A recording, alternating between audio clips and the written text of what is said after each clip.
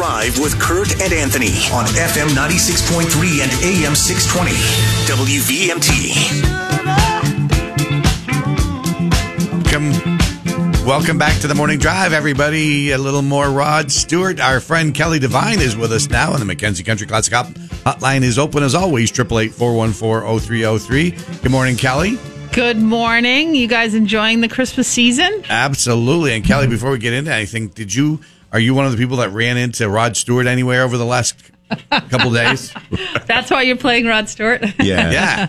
He was spotted in Virgins and Stowe and all over Addison County. A friend of mine who runs a private investigation company in Vermont had a rockin' party in Virgins on Saturday night. I was wondering if Rod might pop in, but oh wow!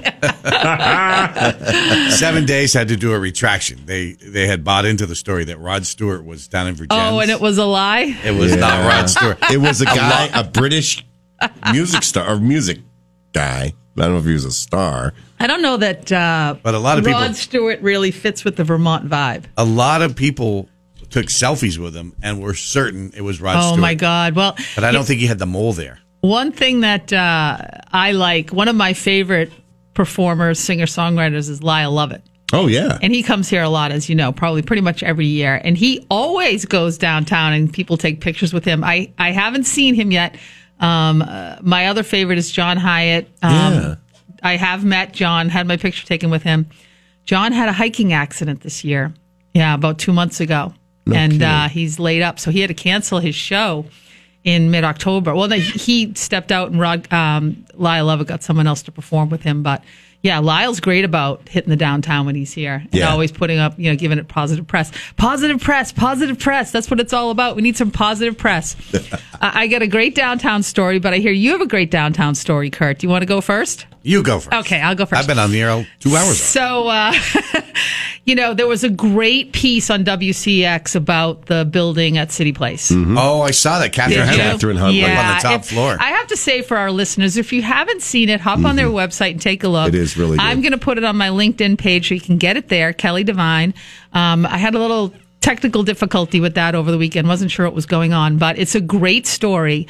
And one of the most amazing parts of the story is that Catherine Huntley and Dave Farrington go to the top level of the building to see what the views look like, and it's absolutely amazing. And they also show the building at night because the building is now lit up. It sort of looks holiday-ish, but it's really construction safety. But anyway, there are positive things happening. I'm really excited about that. But they raised up the last piece of steel last week. Yeah. Right. Dave did a video of it. He was there with Al Senecal and Scott Ireland, his two partners, and the mayor, and they signed the piece of steel and they raised it up and they put a Christmas tree. They made a little holder and put a Christmas tree in it and raised it up and put it at the top of the building. And I work right there. So Dave sent me the video and then I'm like, Dave, where's the Christmas tree? He goes, because they did this, not this past weekend, but the one before. He said, those really high winds during last weekend, the Christmas tree blew off. And I'm at an event talking to a friend of mine who's a lawyer, and he's like, where the heck did... So if anyone out there has had a rogue Christmas tree pop up in their yard, and maybe you took it in and gave it a new home, but there seems to be no idea where the Christmas tree ended up, or maybe Dave will call it and say it did end up on the site, but he goes like, the Christmas tree blew away, so we were having some fun. Because I was thinking, geez, I don't remember seeing a tree up there. What a great idea.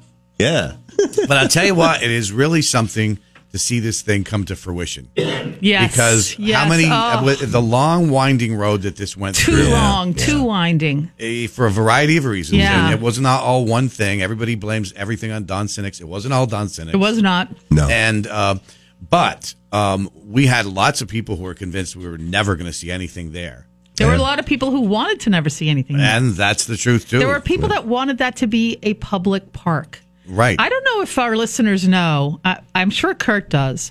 Burlington has one of the highest percentages of public parks and green space a city in America based on our acreage. This isn't a population thing, based on our acreage. We did not need another city park there. No, we absolutely didn't. Bringing in no tax revenue. No tax revenue. No tax we already base. have enough locations downtown that bring in no tax revenue because there are a very high number of nonprofits. I'm not talking about the hospital and the university because they do a payment in lieu of taxes, but we have a lot of nonprofits that don't pay taxes downtown. Some of them contribute to the economic vitality of downtown, like the Flynn Theater, but others are providing services and there's no tax bill. Right. So that thing, the biggest thing to come out of that, I mean, also reinvigorating the downtown, more people living down there, right? Means shopping, as Dave Farrington said in the story, more people shopping, more people going to restaurants, all of that. And hopefully, and he said in the story, hopefully pushing out the bad. Yeah. I heard that. I think that's a phrase that I use a lot. So maybe he picked that up from me, but it's a truism. It really is true. Good behavior displaces bad. It's a truism in cities across the country. The other thing that I think is interesting about this transition, because that's Ward 3, we really have never had, at least in my tenure, and Kurt, you correct me if I'm wrong, probably if we go way back, there was, but, of the last 15, 20 years, maybe 30, we haven't had a person in the city council who represents Ward 3, which is most or all of the downtown. I think now with the realignment is all of downtown, who really has an eye towards downtown. It's been someone who's a progressive counselor like Joe McGee, who is much more focused on, human rights and equity and justice and, harm reduction. We haven't had someone in that seat that really has had an economic focus. Some of them have had some balance, but I think it's always been, there hasn't really been a strong focus on downtown. So it would be nice if we could, at some point, have someone in that seat that would bring downtown issues to the council, et cetera. Yeah, because as you mentioned, obviously there's going to be a lot more people living in the downtown area after this. He's saying this is on track for, I think, to be completed at the end of next year. Yes. Next that's holiday just season. Phase 1, too. Yeah. Let's keep that in mind. Yeah. But, I just went to this is one of my favorite things about Chittenden County is the Allen, Brooks, and Minor report. I don't know if you guys are familiar with it, but they collect all this data. They put out this 2-inch thick volume, and they do an analysis of the commercial real estate market, retail, apartment, and industrial. And it's always a very interesting thing to see. And couple of interesting points relative to housing development in Burlington. One, much more activity in South Burlington, both in 2023 and 2024 overall. They're building. You go over there, they're building. Oh, yeah, they are. And they're doing a lot of mixed-use development. They're doing a lot of the type of housing that, people are looking for. Their Market Street area with because they have this similar, I think this is why I'm not an expert on South Burlington. So if I've got it wrong, feel free to call in. But in Burlington, you have to put first floor retail when you do a residential building in our dense area. And I think it's the same in South Burlington. So with all those apartments that are going in Marketplace, there's first floor retail. And I have to say that really made me nervous because, a lot of these Burlington folks are, concerned about what's going on in Burlington and their ability to be successful business there. And then you get competition from the suburbs. Right. And we had a huge amount of competition in commercial office space when places like Water Tower Hill went in and they renovated the Global Foundries. That has softened. There's really very, very little building and production on commercial office space, but there's a good amount of production on retail out in South Burlington because of the residential they're building. So that made me a little nervous. Industrial is really hot if anyone wants to get into that. Commercial vacancy wasn't as high as I thought they would predict. It was higher than average. It was, I think, 8.6, and the average over time is around 7.5 or 8. But the other indicator is DPW. The DPW parking director is coming forward with a memo. I think it's on Wednesday to make some adjustments to parking rates downtown. The reason that they tell me that they want to do that is because their revenue is so far down. And part of the reason their revenue is so far down is there are much fewer people doing those office leases than there were, a very significant decrease. So you're seeing a decrease in office. So you have an increase in office vacancy And so there's a decrease in parking revenue. Yep. So the Department of Public Works is literally going to rework the parking plan because it's off so much. Yeah, and I'm working with them on that, which has been good. But yeah. All right, well, we're going to take a quick break. 888-414-0303. Number one news talk station, FM 96.3 and AM 620, WVMT Burlington. Listen to the music, everybody. We are back on the morning drive here with our friend Kelly Devine, and the Mackenzie Country Classic Hotline's open, 888-414-0303. Give us a call if you have a question for Kelly Devine. Kelly, we've been talking about city place development. It is rising up into the sky, and we're thankful for that. That is a good sign in Burlington. Great, yeah. And then there was the building around the corner from that, which seemed to come up in a hurry. The Nest? Yeah. Yeah, the Nest is amazing. And then right next door to it, the building that used to be People's Bank and now is half a bank and half residential units. That's great. But as you said about City Place, and the Nest did go quickly, and Moreau takes credit for that, and I think rightly so. The other big thing about taking a close look at residential real estate is they show projects that got built, and Williston, 47 units, Essex, 49 units, South Burlington, 48 units, the Nest, 49 units. All of that, I think, primarily, and I testified about this at a hearing, the Natural Resources Board on Thursday, sent in written testimony.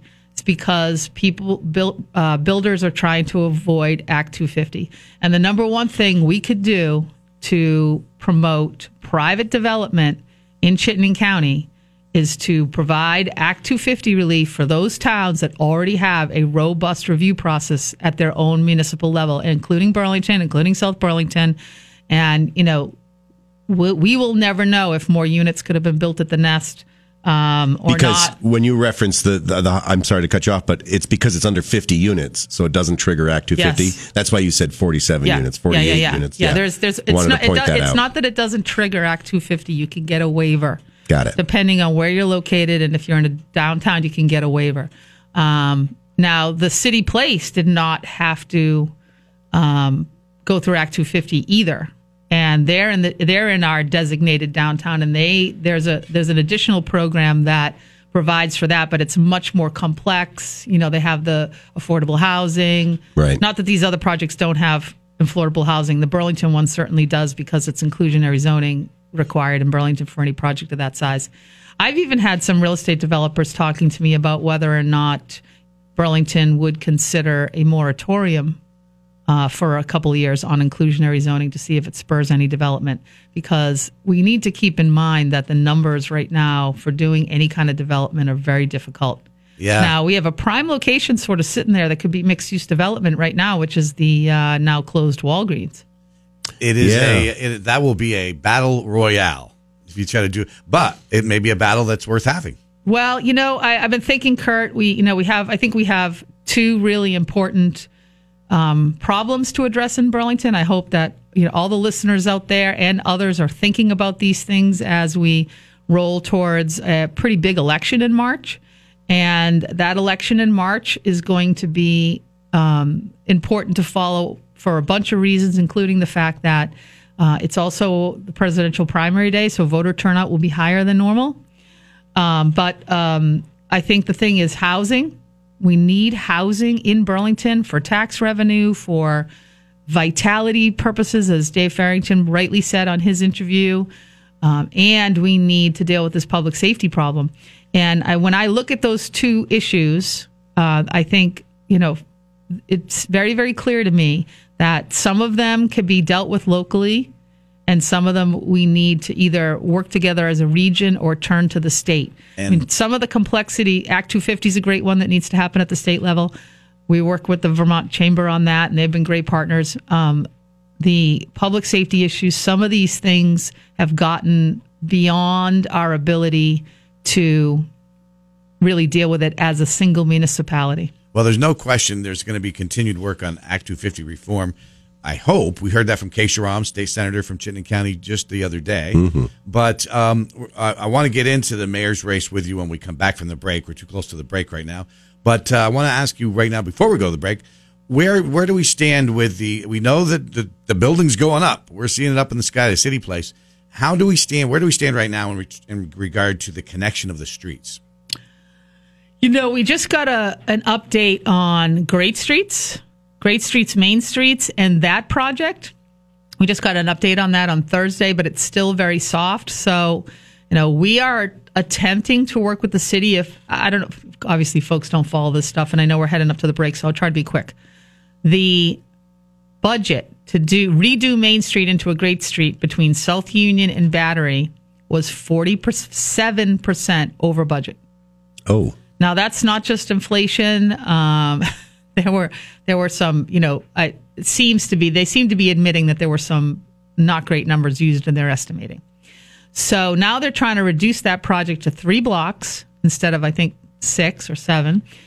They still need to do that underground sewer, the old ravine rework. We absolutely need to have that done. Yeah. So that is down to 3 blocks now. And that is scheduled to at least the start on there's a water main work being done there. And this is part of the Great Streets project. Yeah. And then this ravine next, when we get in right to the beginning of 2024, but they said they were talking numbers on the connectors of 2026. Are you talking in that second part about we've the always connectors through City Place? That's what I'm talking about. That's something that's always been a big part of this. Was that if they, in order to get this built, they had to make sure that they were responsible for the connection of the streets. Yeah, they were saying 2026. So that means, and these numbers float all over the place. They just change. But I think we need to be mindful of the cost of construction now, the lack of staff we have, these companies that bid these out, who can actually do it. I know that, Dave's crew is responsible for some of the work, the folks that manage City Place, and they're going to do part of the work with their own labor. But yeah, it looks like that's a couple years out. All right, now we got to hit the break. But when we come back, we're going to talk to Kelly about the caucus, where the race for mayor stands as we head into just a little over 2.5 months to go before the race, and how it's looking downtown in the holiday season. All right, we'll be Sounds back. Great. We're going to every day. The Morning Drive, FM 96.3 and AM 620, WVMT.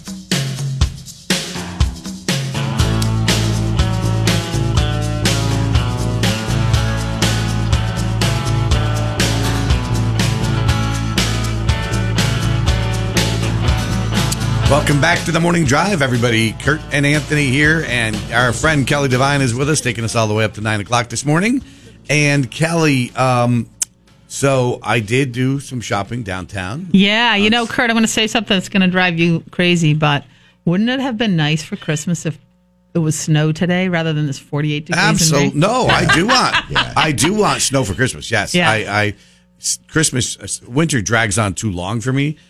The cold weather and the whole bit, but I like a white Christmas. Yeah. Yeah, It's and depressing. Church Street looks really beautiful in a snowstorm. I know it creates a lot more work for the team down there, but they take really good care of the street. I hear you. But I do want to just ask you this, because my wife and I were talking about it. It looked beautiful downtown. Yeah. The great big tree. We saw people, I think they were tourists, taking pictures of themselves in front of the tree. Yep.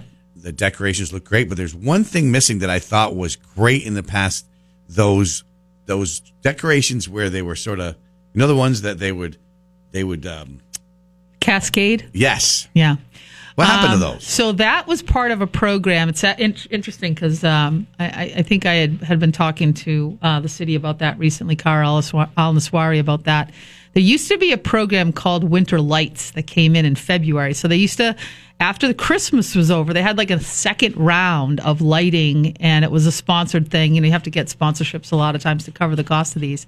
And those lights were part of that. And that program went away during the pandemic. And some of the merchants were asking about, because lighting's important, about bringing it back. And I don't know why they didn't put those lights up, but I'm imagining that, over time these things just burn out and maybe they don't have enough. That's what I was wondering. But that used to be part of something called the Winter Lights program. I mean, it looks great, but boy, those were great. You like those? Yeah. Those gave it a little additional, that year that those were up, whatever it was.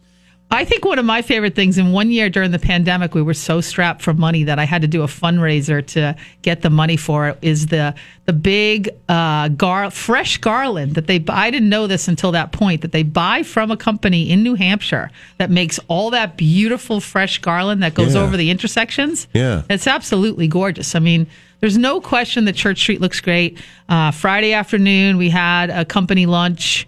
Had a great time, but the best part about it was lots of people were coming in the door. You know, it was pretty active because I'm asking businesses all the time, how's the season going? How's the season going? How's the season going? The reviews are still mixed. We still need to urge people to come, and we have it's a week from today, right? It is a week from today. It's Christmas. So to do shopping downtown, to come downtown and eat and, drink and hang out and have fun. I think we still need to push people for that, but let's not forget how amazing downtown can be during the Christmas season. Oh yeah, because there's something really powerful about the community gathering together, and Church Street is a place where people do it. No question about it. And we were down there for a big chunk of time Saturday, Yay. and I'll give you my little report. Is that Homeport was very busy. Yep. And I talked to the owner. Yep. And he said it's been a great holiday season for him. That's great. He doesn't know about everybody else, but it's been great for him. He's very grateful for that, and it was great. And it was great to see.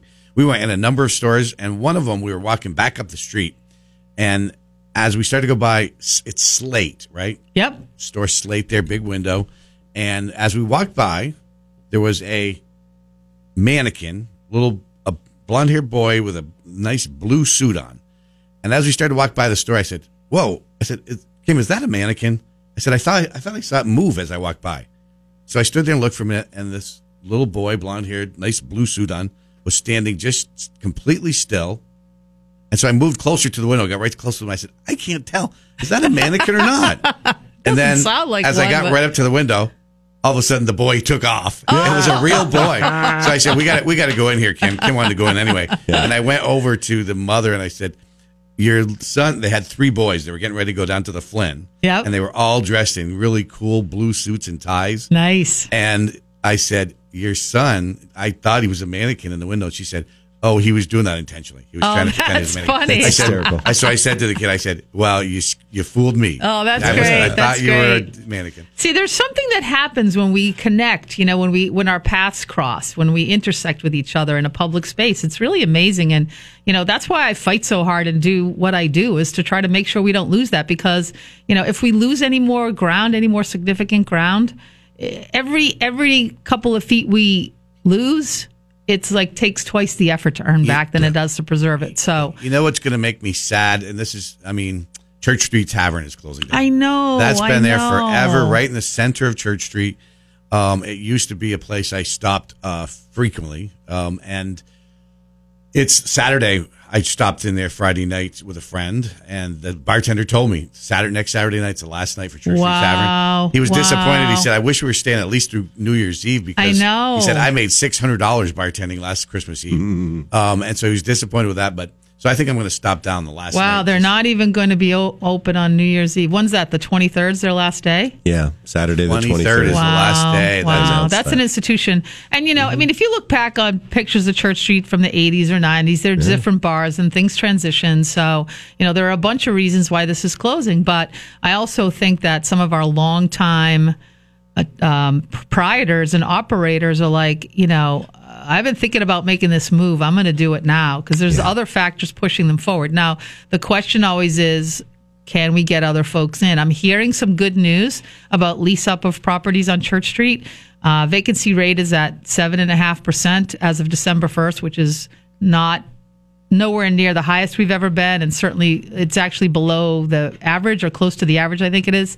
It's not of a high level of concern. But what I always think about is the side streets, because what happens when you have a lot of transition is sometimes side street businesses will move downtown. Sometimes you have new folks coming in. Sometimes you have nationals that have been wanting to take a chance on Church Street, and they do. We're going to see a transition over the next year, I think, of the composition on Church Street. And we have to continue as a community, I think, to both how we vote, how we speak, and choices we make, really make a decision on whether to vote to support this amazing, amazing pedestrian mall and downtown we have, because it is such a precious, precious, precious thing. We're talking to Kelly Devine. If you have a question for Kelly, give us a call on the McKenzie Country Classic Hotline, 888-414-0303. Now, Kelly, I do want to get your thoughts on the mayor's race. Obviously, we've got 8 city council races, too, which collectively are very big as well. Yep, absolutely. Well, maybe even bigger at this point. Collectively. Yeah. What's your take on the mayor's race, where it stands right now? So, as you guys know, probably since, I want to say the beginning of 2021 at the latest, I have been really trying to get the word out there that we had a public safety crisis we need to start addressing.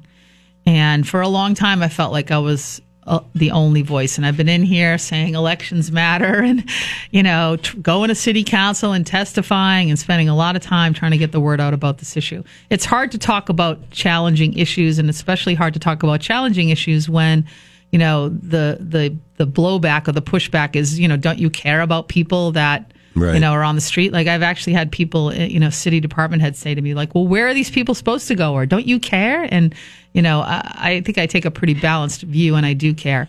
So it is really probably the best Christmas present I can have gotten, to have both the governor's office paying attention to this issue, some people, putting some real data behind, putting pushback on the state legislature, which seems to want to push forward a big agenda of harm reduction without any solutions to, what's wrong with our correction system, what's wrong with our mental health system, how we're really treating substance use disorders. So there's been some pushback there, like the Campaign for Vermont survey.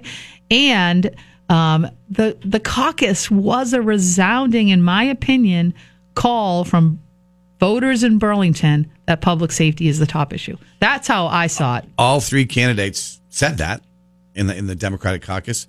What do you take from the win by Joan Shannon? Do you think it was in large part because of Karen Paul's vote on the 2020 resolution that defunded the police, essentially defunded the police? Yeah, so we've got to make sure we mention that it's not just Joan's win. Joan's win in the first round. Yeah. Because she actually had all over the pundits, 600 more votes than Karen, I think, in the first round, which surprised the heck out of me. I got the notice at 5:12, and I'm like, what? So I do think that Karen's vote had an impact for sure. I don't see how it could not. I also think that that the campaign, Joan's campaign, did an effective job of getting her public policy statement out. She, at her press conference, she had some real leaders with her, like Al Gobey, former head of AHS, ran operations up at the hospital for a couple of years. So she had some high-profile people, Michelle Ash, supporting her. Local who was people. the former police chair of the police commission. Former chair of the police commission. And so, I think that people saw that and, felt like this is the candidate who will take this seriously. And, those of us who know Joan, and, she's got really strong support in her district, she's a straight shooter. And, I think her having that reputation helped her in this particular case at this particular time. Do you think the race is going to boil down on March 5th, town meeting day, to Joan versus Emma as it is right now? Or there's about 6 weeks left where people can still file as an independent? Republicans could run somebody. They caucus tomorrow night. Do you think any other do us a favor, Republicans, and don't do that, please. Do you think? I'll say it. I mean, it's what I think there will be other candidates, but the question is there going to be anybody else of significance that is a credible name candidate? Yeah. So Karen had said, I think on the show here actually, that she was going to back the winner of the caucus. Well, not here. Her campaign manager Yes. was very definitive about it. Yeah. Karen had been a little less definitive. Yeah, she said, I intend. There was a clear word about that. Madison was on here. You and I interviewed her, and she said she would back the Democratic candidate. I'm hearing that she's not having any plans to run independently. But remember that she waffled at the debate. But when she came on here, she said that she had made a promise to Mary Sullivan, former state rep from the South End, that she would not run as an independent. Yeah. But she also sort of said, and so I said, so you won't be running then? And she said, no, I will not, as of now. Yeah, She said it I'm twice. hearing that she's not going to do that. Now, because we have ranked choice voting, we always have to think about, which Joan is a supporter of, we have to think about what impact that has. Mm-hmm. Just like the caucus, the best case scenario is someone comes up 50, I don't care if it's 0.00001 in round one. Boom. For ranked choice voting. But I do think, as I said earlier, if people are showing up to vote in the primary, then, that especially if in this upcoming election, that has the opportunity to bring out more voters, let's say from UVM, who are at college but want to vote in the primary. I don't know if they're away that week, but I think it's the following week. Oh, that's going to be a huge impact. All right, we're going to take a real quick 2-minute break. We're talking to Kelly Devine. If you want to join the conversation, the Mackenzie Place for local talk weekday mornings. The Morning Drive, News Talk WVMT. We are back on the Morning Drive as we head to the finish line with Kelly Devine, and the Mackenzie Country Classic Hotline is open, and we'll go right to it. Let's go to the phones this morning. Good morning. You're live on the Morning Drive. Good morning, Kelly. What kind of concessions can you give us Republicans for not running a candidate? Let's make a deal. What can you give us here? Let's make a deal. I can give you that it will help make sure that we don't end up with a progressive controlled mayor's office. But Kelly, I want to ask you this. That's the best gift I want to give anybody. I want to ask you now this. I'm on the record that I'm going to be in trouble because I'm not supposed to have a professional opinion. So that's Kelly Devine personal talking. I want to ask you this, though, because you brought up IRV and said the Republicans shouldn't run somebody. But why, with IRV, shouldn't the Republicans run somebody, right? Because that's the whole theory is you do away with the spoiler effect. In my opinion, Republicans will take votes away from the Democratic candidate. I don't think they'll take votes. But if they cast a second vote for her, why does it matter? Because as I said, and we've talked about this, the best outcome, I think, is someone to win in round one. And what if the vote is, let's assume the vote is heavily split generally, and I think it will be. I think it's going to be a tight race. I mean, Moreau won by 129 votes in 2021. Right. It was very, very close. So if it's a close race and 5 or 8 or 10% of Jones' votes gets pulled off to a Republican, there's a chance that Emma could come out of round one with 51%. Is it because you think that Republican voters might not cast a second vote? They might just say, hey, we're voting for the Republican and we don't like the other candidate. No, because I think it increases the likelihood that Emma could edge over that 50% in round one. That's what she... if she gets over 50%, she wins anyway. Yeah, but she might. But the Republican vote. No, that doesn't. Get over 50% doesn't matter what you did with those other votes. Right, but if that's my point. If they didn't split in the first round, then if she gets 50% in the first round, it doesn't matter what they did in the second round. But if a bunch of those votes went to a Republican candidate instead of the Democrat, then it would have changed. It wouldn't have. Not if Emma gets over 50% in the first round, she wins. Yep. If they go to the second round and those people cast their second place votes for Joan, they count the same way. If Emma got 51%, it didn't matter what all those Republicans did with their second place vote. Okay. All right. I see. I understand. All right, let's go to the phones. Good morning. You're live on the Morning Drive. Yeah. Happy holidays. I wanted to talk about downtown. Yeah. And the upcoming festival that's coming first night. You had some really great guests on first night. One of them was Anais Mitchell, and she always used to be at the UU Church. She's too expensive now. She's won 7 Grammys on Broadway for her play Helltown.